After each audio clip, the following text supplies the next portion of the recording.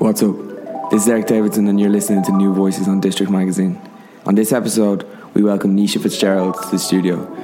Nisha is a Dublin-based, classically trained vocalist, multi-instrumentalist and graduate of the National College of Art and Design in Dublin, where she completed a jewellery and design degree.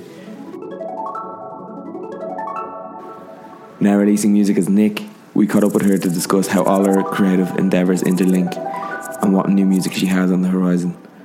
New Voices is brought to you by Tower Records Dublin. Visit towerrecords.ie for more.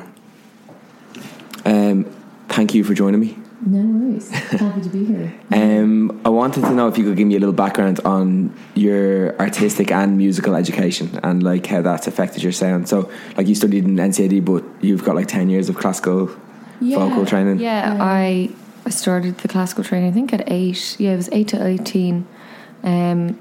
A big reason as well is actually my mum's cousin is a pretty well-known opera singer, and she kind of got me into it. So I was like, I might give that a whirl and want to learn how to do it properly.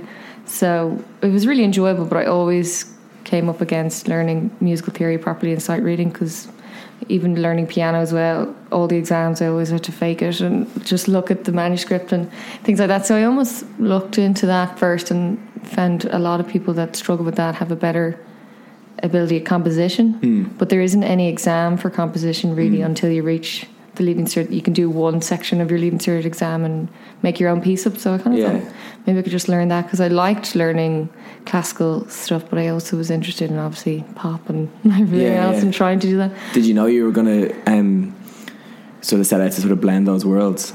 A little, not 100%, because I just liked all types of singing and the kind of musicianship involved. The most important thing for me is always the control and like the level of control certain singers, you know, can do, and I think that's the most impressive thing. So I always wanted to focus on that, and I think the training made you very strict with that. So that's why it was really good once I kind of got a vague idea how to write a song, that at least I had that slight backing. But even still, some of the first, you know, songs, I'm so happy I never went full throttle with it, because they're just so appalling, you know. So I'm kind of relieved I took ages to actually launch the song out. That's what I was going to ask. I had no idea. Artistically, like, did you have like an idea setting out? Was this like, okay, I'm going to go down this route, and has anything sort of lingered from the original sort of concept?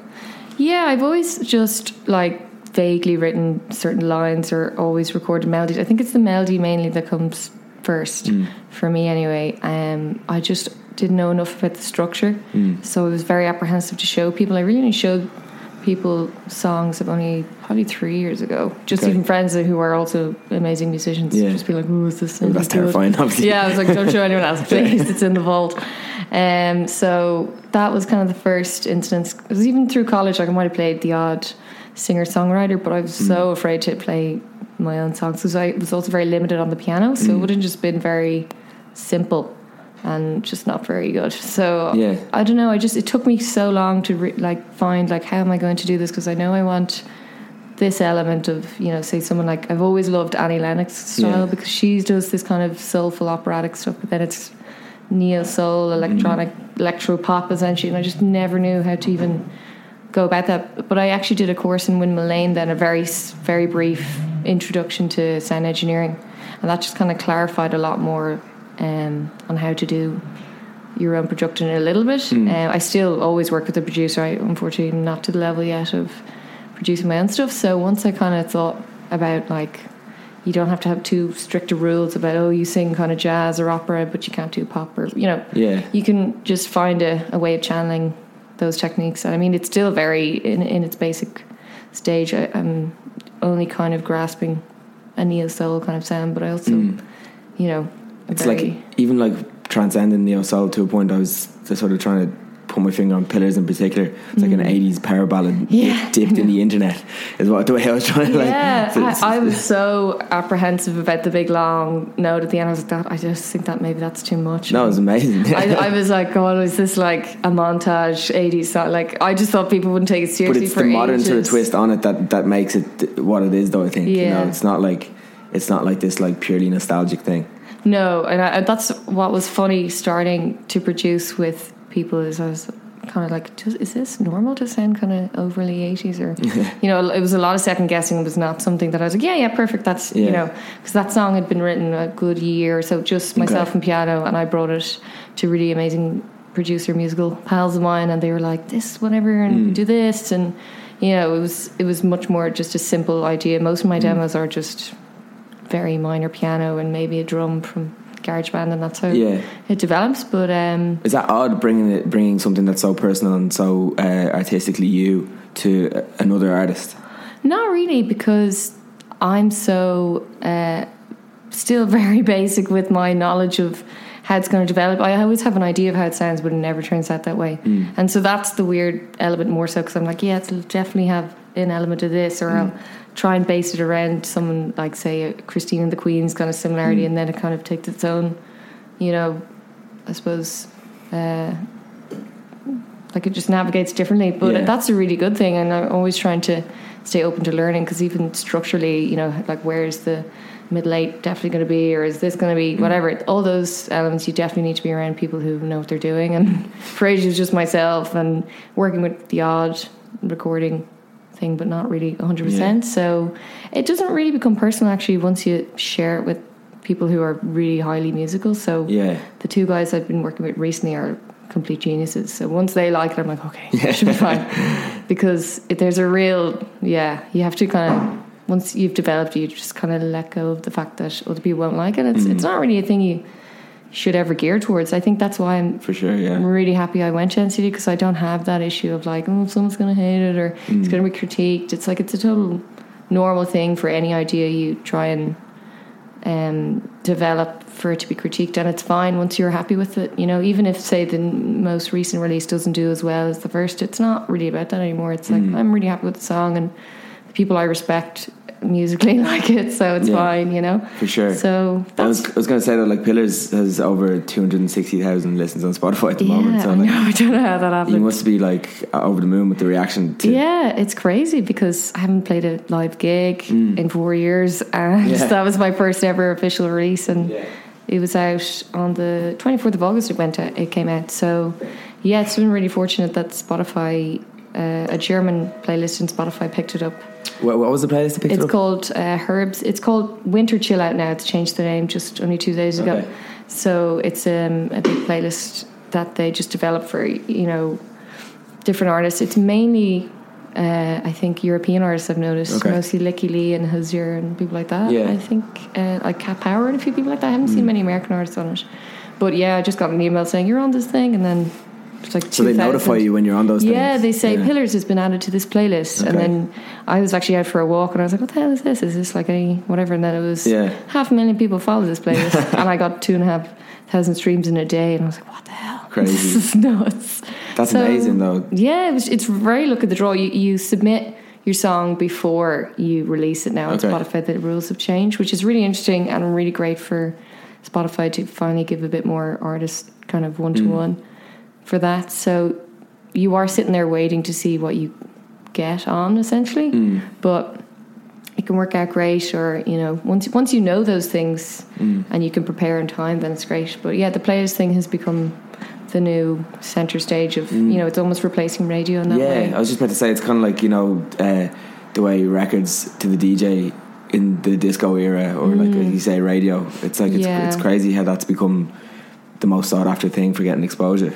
You know, it is. Because everyone obviously like completely, you know, backhanded streaming as like the most detrimental thing to music to ever happen. You know, it's like the sweatshop for music. Yeah, unfortunately, it's great. But these are the upsides, I suppose. Yeah, it has a great marketing tool to it, because it'll break down the cities you're most played in and where your fans are based, or who's listening to you.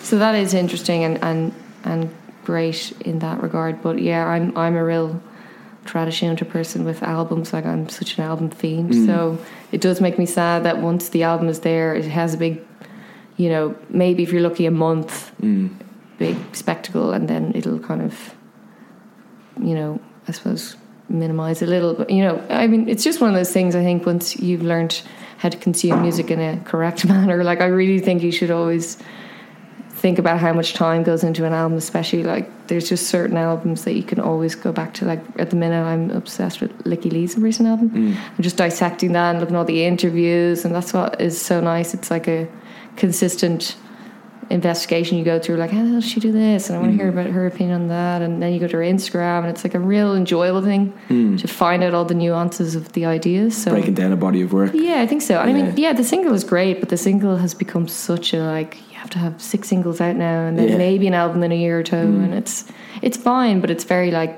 this concept and this concept. And I don't know many artists other than, you know, I suppose really top mainstream artists that are doing like a trio of singles that all tie into each other, and that's not necessarily a negative thing, but it is interesting because they feel the pressure to almost. I think it's just it's to keep the numbers up and to keep as opposed to having some your cohesive body. It's like just get some kind singles of out. Yeah, the single has almost become a little bit more important, I think, than the album, which is kind of mad, you know.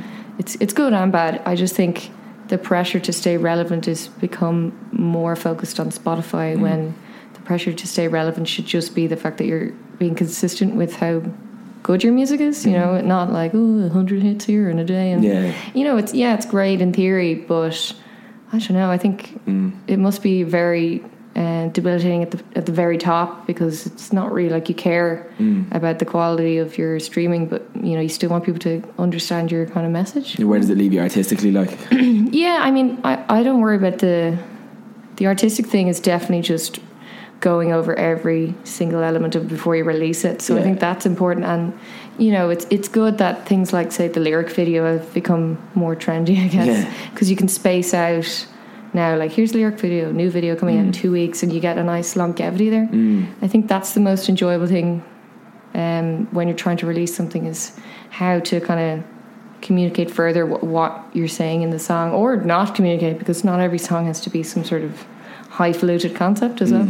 I think there's a big but a big need now to inject politics in everything, especially artistic wise, and I think it's actually now a better time to give people a break and let them just listen to a song and not have politics, you know. I won't ask my next question then. Oh no, do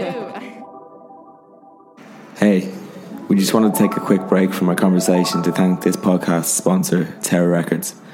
A Dublin institution, you can get Christmas sorted for the music fan in your life by swinging by their Dawson Street flagship store or their spot in Eason's on O'Connell Street.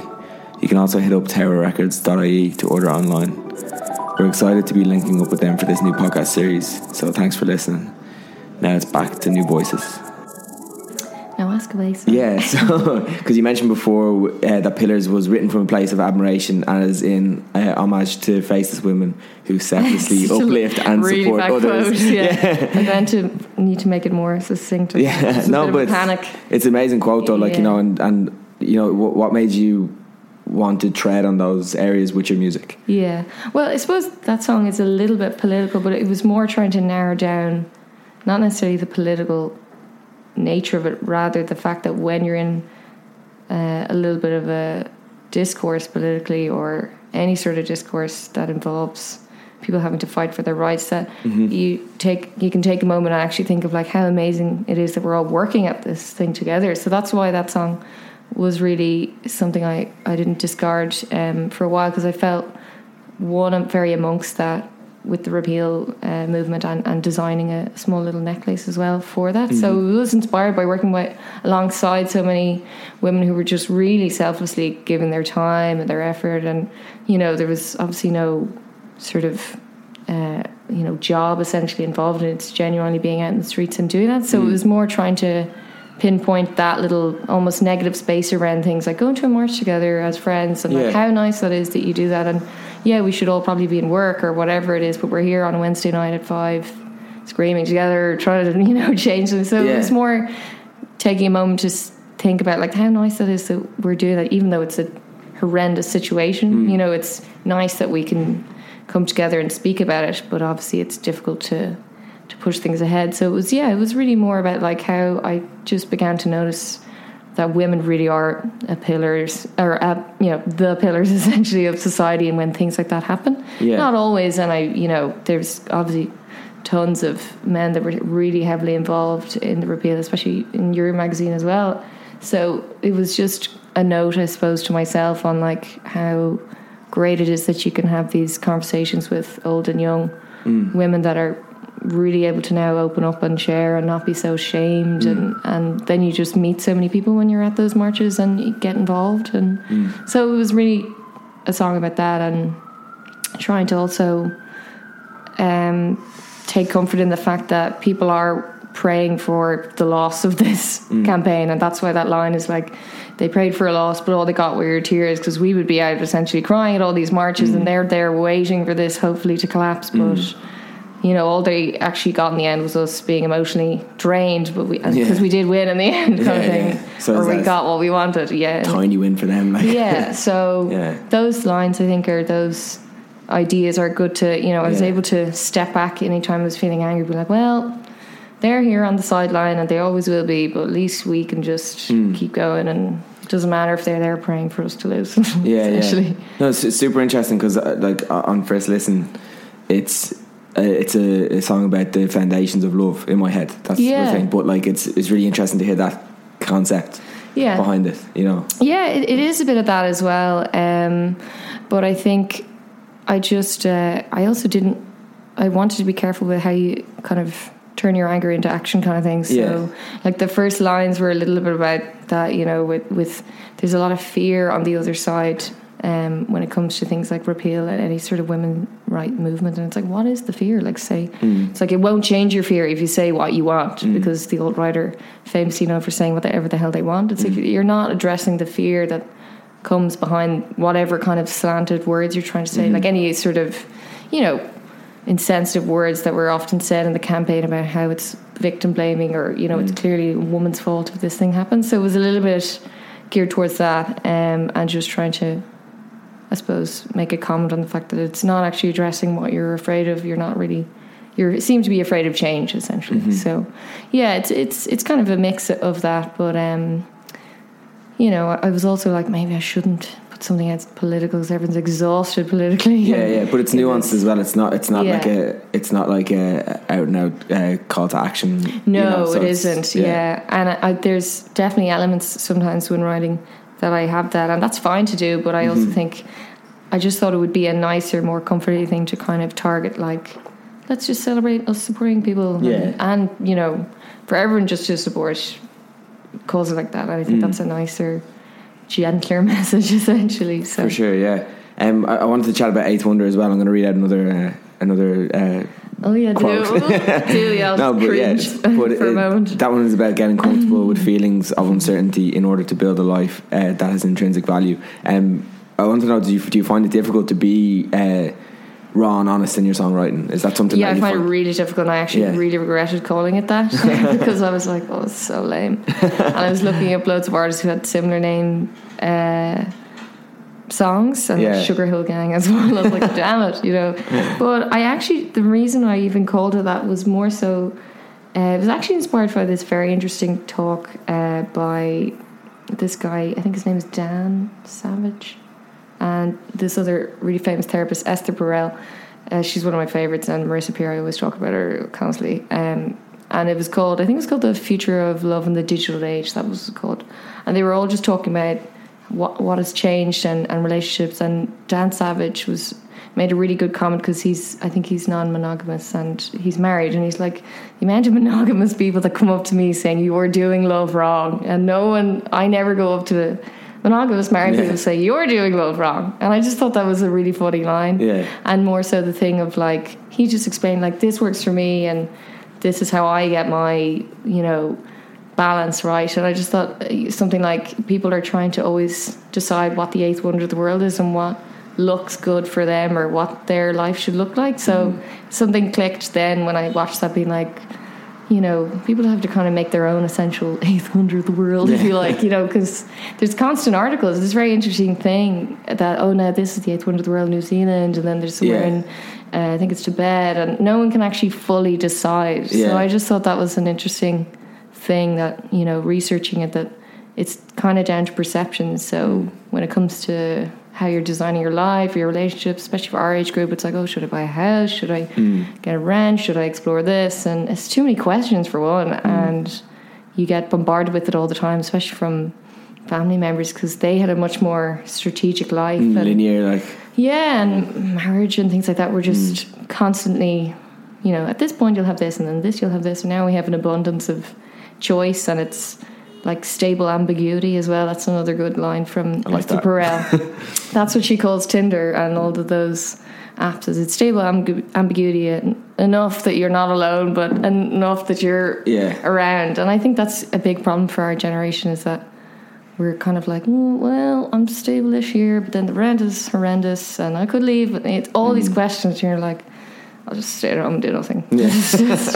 So that song was a little bit about like, there's so much uncertainty, but I'll just try and do what feels best, or I'll try and just chip away once a day at what I'm trying to become, essentially, you know. And it's like the whole thing of life is a process of becoming and all that, but then you're like, well, I need something stable. So that track was produced by Adam O'Regan and Dylan Lynch from Little Green Cars. So how is your relationship with the Irish music scene, for want of a much better word? Well, they produced Pillars also. Okay, amazing. And they produced Fall, another song that's coming out in March. So they're just like a different level of musicianship. Like, that's what was so great to be around them, because they're like, this and like all these like things you just don't even think of, never mind here, and they just are able to perceive your song really well. And they also never ask what it's about, which is great, because I'm like, I'm always like tightening up talking about it, you know, getting used to it, but it is something that I'm feel silly about. I have to get used to being cringy kind of. So it's amazing. I've just been fortunate enough to be chums with them, really. That's it. It's because like you've got like a history. This isn't like, you know, this may be like your first, like you said earlier, official releases, but you've been performing, like you supported Hosier and Wyvern Lingo years ago. When I was younger even. I'm not 90, but you know. So you have like this is like you've been embedded in Irish music for a long time. A little, I was really lucky that the situation to even just do a very minor gig with the likes of Wyvern Lingo and Hosier happened. So it was really nice to just even play covers before that, and some of Wyvern Lingo were in college with me and things like that. So it's kind of the circle around that. And the first gig I think I did, I think it was a charity gig somewhere in town, and it was just lucky that Hosier dad actually was like, I record sometimes if you ever want a studio to practice. And I did 1 or 2 songs there with him, and he was just the nicest person you could ever imagine. And at the time, Hosier was still doing his EP and things like that, so I think he had an arena show, RT show on in a week or so. It was just, you know, a radio. So I did some backing vocals for that, and that was a great experience, just to be in RT and seeing how amazing that all panned out. And you know, that was pre kind of world domination, so but it was still just that, like. I'm sure he sang Take Me to Church, and I think Cherry Wine we did, and something else. So I just did backing vocals for that little small arena show, and they were like, well, best of luck now, really hope it does well. And 2 months later it was crazy, you know. So it was great to just learn how important simple things like backing vocals and all that were, and that was just luck of the draw again. Like that's always the little beauty of Dublin. Everyone knows each other, so you get to learn and talk to people about how they're running their kind of music lives, essentially. So that was kind of where I got the first chance to record and learn how to properly record. And like the song I did was pretty appalling back then. Like, it was fine. They recorded it obviously amazingly, but you know, I just learned, okay, I really need to learn how to make more sounds. Essentially, it was just piano and vocals at the time, so, and timing and all that kind of thing. So it was really great experience. I would like to touch on the fashion aspect of things and your design background.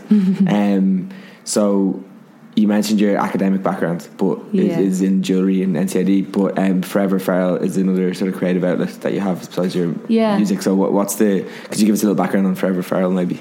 Forever Feral is still going. It's one of those things that every time I try and go and record or do something music wise, unfortunately Forever Feral will take a back seat, which is fine, but because, and you know, it's a consistent enough project. It was started with myself and my friend Stephanie, who's an amazing graphic designer, so it was a lot of her designs and ideas about, you know, what would be a brilliant kind of and fun, you know, kind of not too serious ethical company, because the real stringent kind of, you know, appeal to ethical companies can be a bit overbearing. So that's why we kind of wanted to make stuff that was a little humorous and also just our demographic, I guess. So yeah, it's kind of geared towards humorous, I suppose, interpretations of feminism and also trying to be informative. So we have, you know, like pussy earrings and all that kind of thing, and it's always an ongoing project, and we always have ideas and sharing like further down the line what we're going to do. So we're probably going to revamp it next year, now that Stephanie's back. She was in New York for 2 years, so we're thinking of kind of revamping the whole thing and making it a bit more consistent. But yeah, it's been really enjoyable, and that's where the Repeal Necklace collaboration came in. So that was a great opportunity to design and work amongst that. So I think we sold it 2 or 3 times in indigo and cloth at the different marches or before the different marches. So it did really well. We were actually... Nice to integrate those 2 worlds. Yeah, definitely. And we were so lucky to be able to give one to Chimamanda Adichie, you know, that famous feminist speaker. She's absolutely amazing.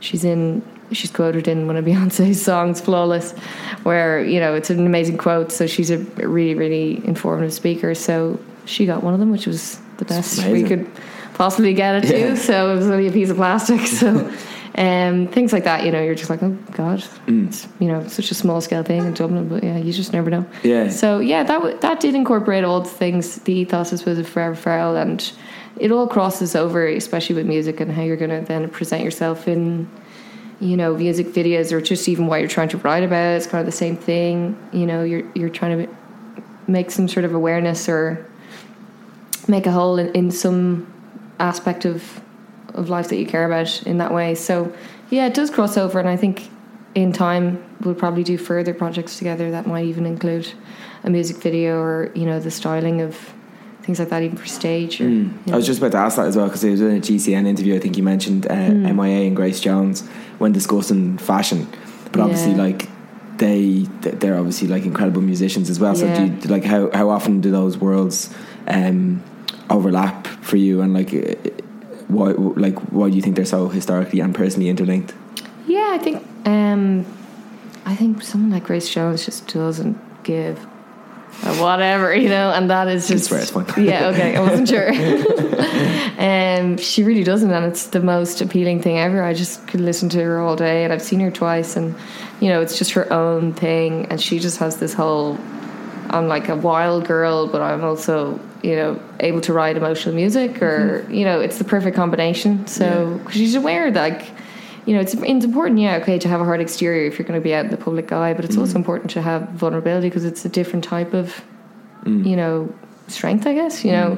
So she really encompasses that. Same thing with MIA is just a total genius with colour and, you know, some of the best music videos of all time, Bad Girls, things like that. Like, that's just so creative. So I think those things come out of always observing and documenting anything you think that is in any way inspirational, and the more you do it, the more, I suppose, menial life is. You'll actually get more inspiration from that, you know. I think that was one of the best things I learned to go into art college, was things like just take a section of, say, a fabric or a material that you like, or, you know, melt it down or stretch it or whatever, and just take a photo of it, and then you're like, oh, okay, I can start to see further patterns, and that's just how it builds. And I think musically you can do that as well, of just like, even, you know, voice noting. I constantly voice memo, just like melodies, whatever, don't have words. And I definitely think someone like MIA must do a lot of that, or because so much of her culture is in her music as well. And then the colours, you can just kind of, if you listen to the track, you can almost imagine certain colours as well. So she seems to have a really deep connection with that, and I think some of the best artists definitely have that. Same with the likes of Solange as well. It's just, it's a whole ordeal, like an exhibition, like, and you can't believe people put that much effort into it. So I think those artists are just really aware of how important it is to give your work really the time of day, with every sort of visual aspect and sonic aspect. So that's why I'm always just like grateful and you just feel really satisfied after listening to something like that or watching something like that, because you're like, oh, the effort involved is amazing. And in terms of the visual aspect, do you have any plans now coming up for video? A little, yeah. I'm actually shooting a video on the 8th of December, which is I'm looking forward to. It's for a new song that should be out probably end of January. Okay. Yeah, so that's been a really enjoyable project, just because of, I suppose, looking at the visuals and how important that'll be, and the clothing and costume and things like that. So I've been working with 2 people alongside it, and they're creating visuals for projector and things like that. So we've bounced off each other a lot with what we're going to do, and yeah, I'm really looking forward to it. It's my first ever music video, so it's a little scary, but amazing. Is it, and that's the 3rd track, so is it going to be from, are you going to have like a cohesive project to go along with it? Like, will all the 3 songs sort of interlink, or will there be I don't know if they'll interlink as such, because I mean they share similar themes, I think, in what they're talking about, but this one is sounding a little bit more kind of like it's not as 80s or not, it's much more kind of subtract kind of production. It's a little bit more modern sounding. I don't even know if you'd classify it as neo soul. I mean, yeah, I guess you would, but it's a little bit geared towards, even something like Little Dragon Subtract. It's that kind of. So yeah, that's also something I'm still learning. It's like, I have to have a certain level of cohesiveness. You know, this has been the 4th version of this song. They've been doing it since last March, which is fine, and it's a bit a brilliant learning experience. But originally it was like this blues, like completely different song, and I just didn't cop that was a bad thing to do. Just because people don't know where to place you, and it's not something I'm probably going to continue going in a blues direction at all. So, so yeah, it's just learning how to navigate stuff like that. So yeah, I'm really looking forward to it. And it's great to obviously work with other friends on it. So I think it's mostly going to be a material based kind of, what's the word, I suppose, concept of things like, you know, stretch material and using even things like fans and things like that, just to create movement in clothing rather than myself. So yeah, things like that. Like I almost wanted to feel like one of those 3rd or 4th year projects you do before you do your main project, where you're messing around with like ink and bleach and all these kind of different. It's more that those visuals that you come out of, you know, it's like the Notebook. You begin at the start of the year as all this mad material. That's usually the way a lot of your projects go. So it's kind of going to be something like that, but projected on very minimalist clothing. Like it'll be all kind of plain kind of cost clothing and stuff like that. So amazing. Hopefully it'll work out. But yeah, it's a material thing that I get interested in the most. I never wear, say, pattern or anything. I don't know what it is. I just never really into that. I prefer when surfaces or material has its own kind of, either it's like shiny or it's, you know, neoprene thick or anything like that, and then you can do things like project on it, or, you know, it's just kind of that kind of satisfaction of when things are, you know, against like chaotic versus order, you know, simple things like that. But I think when you gear that towards clothing, it'd be really interesting. The likes of Licky Lee does it all the time. She always wears like shiny material on stage and then wet look hair and then has plain background, and you know, it just really sticks out kind of in the correct way. So it's just amazing. It's amazing to see the transfer over though, and all the different mediums that you've been exploring. It's cool to see like the design elements and the music sort of mixing. It's like it's exciting. Hopefully. I'm looking forward to seeing it. Yeah, looking forward to it too. Hopefully it doesn't.